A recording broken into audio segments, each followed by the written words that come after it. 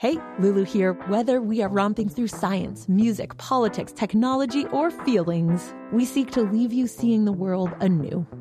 Radiolab adventures right on the edge of what we think we know, wherever you get podcasts.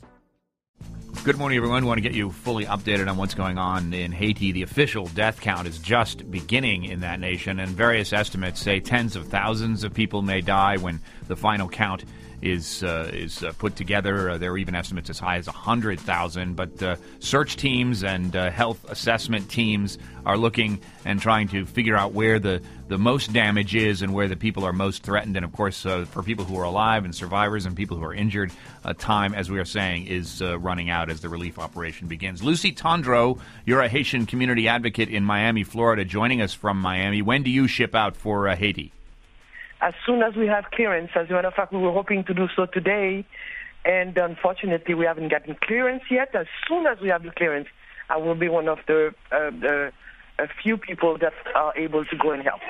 There's a real relief traffic jam there because the dropping off point is Miami for so many people who are headed to Haiti. Let me give you a sense of what you're going to see when you finally arrive in Port-au-Prince. This is from the Miami Herald's Francis Robles reporting in Haiti for your local public radio station, WLRN. Listen to this. I don't want to give the impression that every building in Port-au-Prince has collapsed. That's certainly not the case.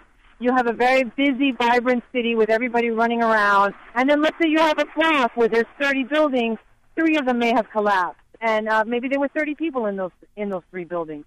So that you have a trail of dead bodies scattered throughout the city. You might just be walking down the street, and then there are 3 or 4 bodies laid out with white sheets over them on the sidewalk. So, Lucy Tondreau, it's a grim situation there, but hardly lifeless. What have you heard about what you expect to find? Well, I know what I'm expecting to find since each time there's a calamity in Haiti, I'm always there on the ground helping. It's the feeling of helplessness right here in South Florida that is the hardest part. We know what to expect. We want to put our grain of salt in order to help. And we know that from watching the news, the bodies are laying everywhere in Port-au-Prince.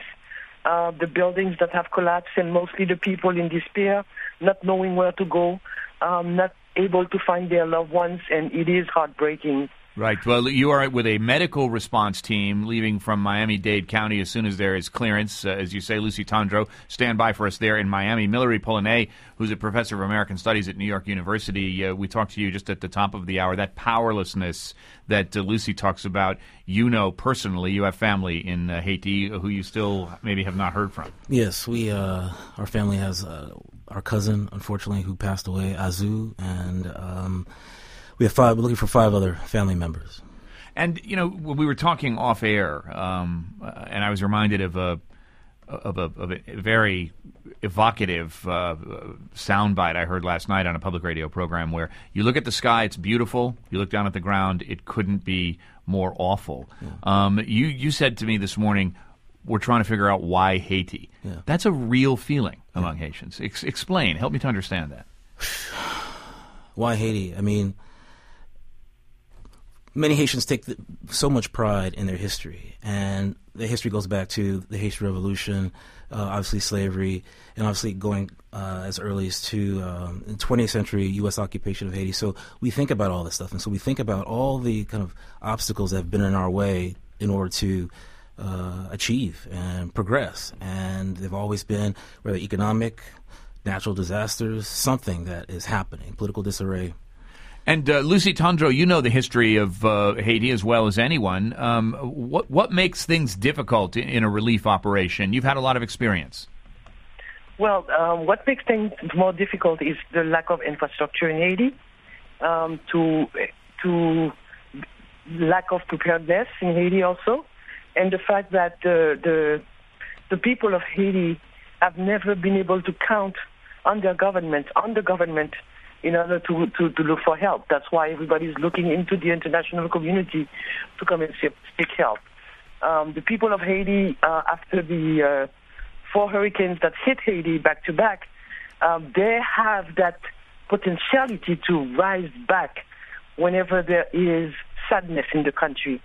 And it is difficult for us here in the United States to understand people with nothing are able to live and be happy on a daily basis. So it is very difficult for us here, not being able to get in touch with loved ones, not knowing exactly what's going on. Are they okay? There's no communication. We were not able to get through Haiti for the past 2 days. Hopefully today we'll have some phone lines.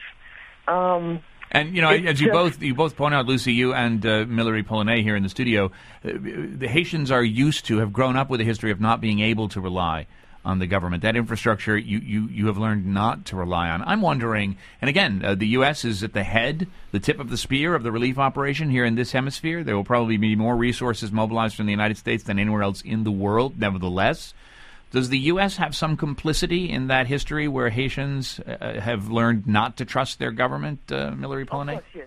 Lucy's agreeing with you, too. Lucy, stay on the line. Without a doubt. I mean, from going back to the Haitian Revolution to Haiti wasn't recognized once it achieved its independence until 1862 by the United States, going to 1915 to 1934, U.S. occupation, moving up to various issues in which the U.S. has propped up, supported various governments, from Elie Lescaut to Estimé to Duvalier.